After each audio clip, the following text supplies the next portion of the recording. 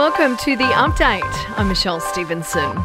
Dominic Perrottet says it's an honour to become the 46th Premier of New South Wales. He's promising to maintain the state's infrastructure program, among other things. I'll also be a family Premier, focusing on how we can make life better for working families, living the liberal values of opportunity, aspiration and hard work. Stuart Ayres will be his deputy, with the State National Party to vote on its new leader tomorrow. A cabinet reshuffle will happen post the COVID crisis. Now, the WA Premier has taken a swipe at the eastern states. It comes after New South Wales Premier Dominic Perrottet, while Treasurer, claimed he would push for more GST revenue.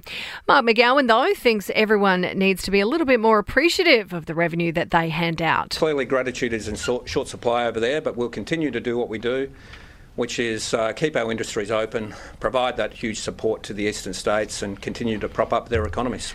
Now, Australia's vaccination rate is continuing to reach milestone after milestone after hitting 80% first dose. Almost 186,000 injections were administered yesterday. Federal Health Minister Greg Hunt says we are well on the path to reopening the country. The national plan is absolutely clear. People have to be able to return to their freedoms, for kids to go back to school, for families to reunite.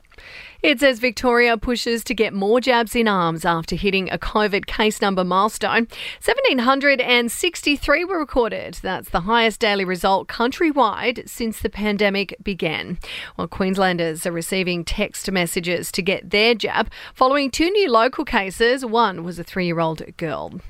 The Reserve Bank has used its monthly board meeting to keep interest rates at a record low of 0.1%.